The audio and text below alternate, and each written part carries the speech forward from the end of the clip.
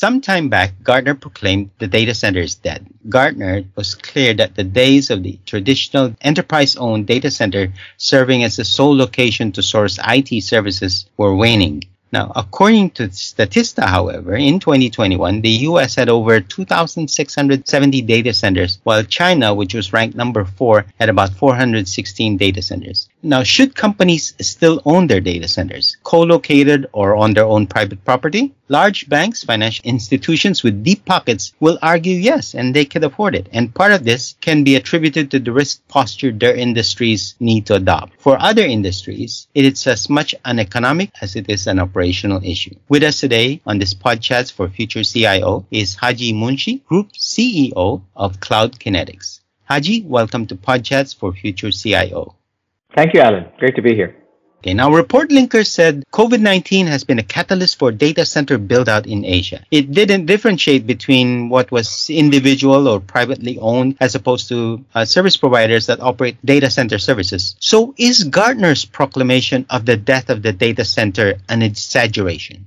Yeah, I think, we have to define what does the data center market look like to be able to answer that question correctly. So as you rightly mentioned, there are data centers that are owned by a company for their own usage. And then there are third-party data center providers which offer that type of service for enterprises. And lastly, there are data centers that only cater to large service providers or large OTT players, which are typically called hyperscale data centers. And there's no question that there is a substantial buildup of data center capacity in the hyperscale space as well as in the third-party data center space. But there is a substantial reduction over the last several years, actually, of companies having their own data centers, operating their own data centers. And in many cases, those data centers that companies operate may be a floor or of a part of floor that may be in their building itself. And there's no question that that is on a downward trajectory right now, because as you started off with your introduction, the overhead associated with the company managing and owning their own data center and ensuring that it remains secure and resilient during these times of COVID is actually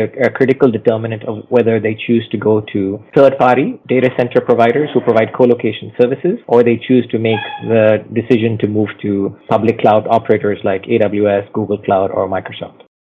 Gartner did say that workload placement is moving to the cloud. This is creating a baseline for infrastructure strategies based on workloads as opposed to the physical data center. How should the CIO and infrastructure and operations heads rethink their infrastructure strategies to accommodate this shift? I think it's critically important to take a step back for a CIO and understand their entire IT landscape, all of their applications, and match that with what their strategy needs to be and align that to where the priority of the business is heading. Typically, what we find in the work that we do at Cloud Kinetics, we engage with companies, with CIOs, to be able to map out all of their applications. A typical large enterprise may end up having somewhere between 200 to 400 different applications, and going through the process with the CIO to identify which applications need to get shut down or to move to sunset, which applications need to be modernized and perhaps move fully to cloud, and which applications do you continue to optimize and maybe rehost either on a third-party data center or on the cloud, is typically the approach that I would recommend for CIOs. So don't look at it workload by workload, but take a step back and think about the overall IT assets that you have, all of your application assets that you have, and then put that in the context of where do you want to be 3 to 5 years, and that transformation journey, be it fully cloud or hybrid cloud, where some remains on-prem while others is on the cloud, for a large enterprise is a 3 to 5 year journey. And so taking that step back and identifying what needs to move where, and then making those decisions in a very deliberate and thoughtful way through some type of a migration plan is what I would suggest is the best way to go about it. We've seen in the last couple of years emerging new technologies, artificial intelligence, automation, edge computing. The list seems to never end. What is the right mindset for CIOs and leadership to take towards developing a strategy that, as you say, will provide the resilience or future-proofing that they want to achieve as far as their data center needs are concerned? One of the drivers for CIOs to consider moving to public cloud has invariably always been that the total cost of ownership will go down. And that's no question a very important thing for the CIO plus the CFO. But it's also very important to recognize that cloud enables these new technologies that you referenced, the automation, the AI, the ability to be able to use machine learning, to be able to, introduce new and new services very quickly, to become more agile, to become more dynamic, to be able to meet the business needs that may be coming up within that particular enterprise. And so as we think about cloud players, I don't know if most folks would know that, AWS, for example, has 165 different products on their AWS cloud. Google has over 100 products on their platform offering. And so when we think about future-proofing and resilience, actually taking a step back and saying, which part of my IT roadmap will entail this adoption of these new technologies? How can I bring them to market quickly? And how do I make them relevant to my business stakeholders? That's a big part of the planning of that cloud transformation, is really taking these new emerging technologies into account and then using it by taking what's available from each of the cloud players and the best that's available from those cloud players. In many instances, what we find is that there are already well-defined solutions in each of the different industry segments. Like in the FSI segment, there may be a need for fraud detection using machine learning. There may be a need to improve your credit calculations to reduce your non-performing loans. Things of that nature have already been productized to some extent on cloud platforms, and being able to then think about what that roadmap looks like and knowing what to pick and choose from your cloud players is something that I would highly recommend for CIOs to consider. Speaking as highly recommend, you're a consulting business. What are the most common observations that you could share with us with regards to the customers that you engage in Asia? I think it's this transformation that comes by exiting a data center or to doing a partial migration out of a data center is a long journey. If anybody says that they can get it done within 3 months, 6 months, 1 year, or even 2 years, I think they're kidding themselves. I think the most common observation is that we have to be on this mindset of it's a roadmap. It could take 3 to 5 years. Start with the easy things that can migrate quickly, show the proof points, show the value, show the cost improvements, show the agility, and then more and more people within the enterprise will get on board. There's a lot around education. There's a lot about enabling teams. There's a lot about making people feel comfortable with these new areas of technology. And so not underestimating the people part. We all know about the importance of people and process in driving successful change within an organization. That people part of that migration out of the data center into cloud is a critical determinant for success. It does take a fair amount of time, but it's one that yields great results over that period of time. Walk me through this, and there are a couple of concerns that have been raised in some of our roundtable discussions with regards to the approach that many organizations today themselves are taking with regards to migrating to the cloud. One is vendor locked in, right? So we've started to see organizations take the approach of going multi-cloud vendor in order to avoid the so-called vendor lock-in. Is this concern real, this vendor lock-in in the cloud?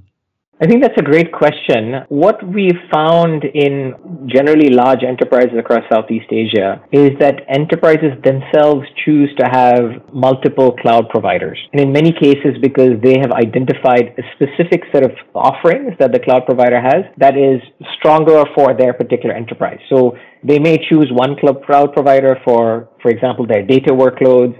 They may choose another cloud provider for their infrastructure workloads. They may choose third, potentially, cloud provider for their storage workloads. And so naturally designing, as they think about their transformation roadmap, designing this multi-cloud environment is something that comes up fairly often. And there's usually a dominant cloud provider that may have, the majority, over 50% of the IT workloads, but there's typically another one in place. And it's a natural part of how the selection of the services are done that leads to that outcome. As we go forward, I think more and more enterprises will go down the path of multi-cloud. And if you look at the major cloud players, all of them are also mindful that multi-cloud is the way for people to grow. In fact, it's hybrid multi-cloud, so there may still be stuff that resides on-prem, but this multi-cloud environment is what we're seeing more and more of as we've been thinking about the last 12 months and looking forward in the next 24. How should CIOs and CISOs address the issue of data security when you deal with a hybrid multi-cloud environment as one way to protect against vendor lock-in and, of course, as to ensure availability, resiliency throughout the life cycle of the organization? Different enterprises have different considerations. There are a fair number of requirements and needs that our clients have around data residency, which are determined through regulation. And as I started when we had the first question, what we're seeing is a rapid rise in data centers for hyperscale, and we're also seeing a continuing growth for third-party data centers in Southeast Asia. That third-party data center growth is because in many industries that are regulated, there's a need for that data to reside in a given geography, in a given country, in a given location. And so having that right mix of what should remain on-prem to be fully in alignment with the regulations of a given country, plus marrying that with what's the ability to have the right disaster recovery, the business continuity procedures and processes is actually a big part of the cloud transformation journey. We've seen a fair number of enterprises say that they may choose to move all of their production environments to the cloud, but then may have their BCP plans on-prem, or vice versa. Depends on the need of that particular enterprise. But as far as comes to cybersecurity and protection, our strong recommendation is that the large cloud providers, whether it's Microsoft or Amazon or Google, they have a shared security model. It's one where they are responsible for a part of the security and then the enterprise is responsible for another part. The part that they do, and they've obviously got very dedicated, seasoned teams that have been doing cybersecurity for many, many years. It constitutes thousands of people that are experts in cybersecurity. And so what we're finding increasingly, the fear of cybersecurity through cloud is diminishing. There's still concern around that through CIOs, but it's increasingly diminishing because there are these expert teams that have been built up to ensure that the cloud workloads remain highly secure. In the case of most of the cloud providers, they have encryption for all data that's at rest, all data that's in motion. And so having that assuredness that the data is going to remain protected is a key part of what the cloud providers do. How will the CIO and maybe even HR address the issue of a lack of in-house skills, particularly with regards to managing all the different clouds, applications that they are running across, as you say, in this ecosystem or this pool of different cloud providers?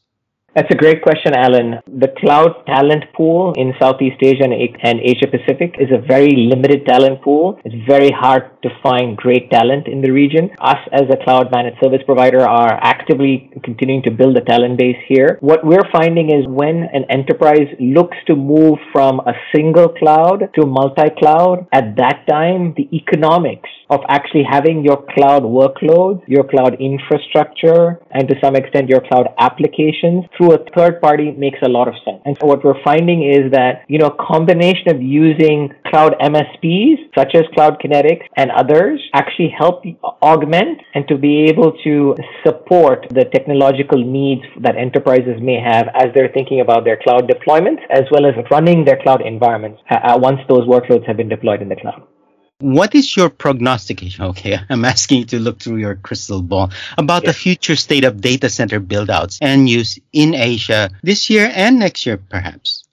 What we're seeing is hyperscale is going like this, right? It's growing exponentially because there's incredible consumption of cloud, there's incredible consumption of OTT content and so on. Also, third-party enterprise class co-location provider capacity is also going up. And the reason why that's going up is because when enterprises are thinking about hybrid cloud deployments, usually it comes in concert with, hey, I don't want to own my own data center. I don't want to manage that server room anymore. I want to free up that additional floor that I have because frankly, it's not something that's core part of my business. So when they make that decision that they want to move from their own in-house data center, then they have to make a choice. What do I put on public cloud, which is in hyperscale data centers, and what do I put onto third-party data centers, data center providers? How do we then determine what should sit on this third-party co-location provider and then what should sit on public cloud? That determination, that decision is actually quite a process. Going through the work of doing the assessment of the applications, doing the assessment of all the IT assets, what have reached their end of depreciation life cycle, what are the servers that have reached the end of their service life. That determination, it then helps inform what then moves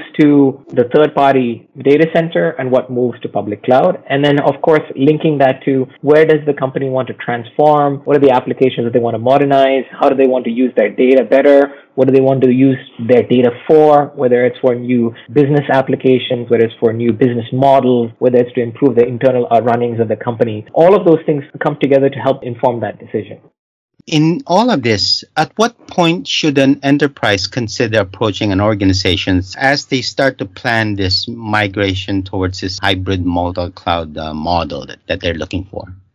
What we're finding is that we get involved at the very early stage when the CIO is thinking about their cloud transformation journey. So the thinking about what should the cloud strategy be, what does the assessment of the applications look like?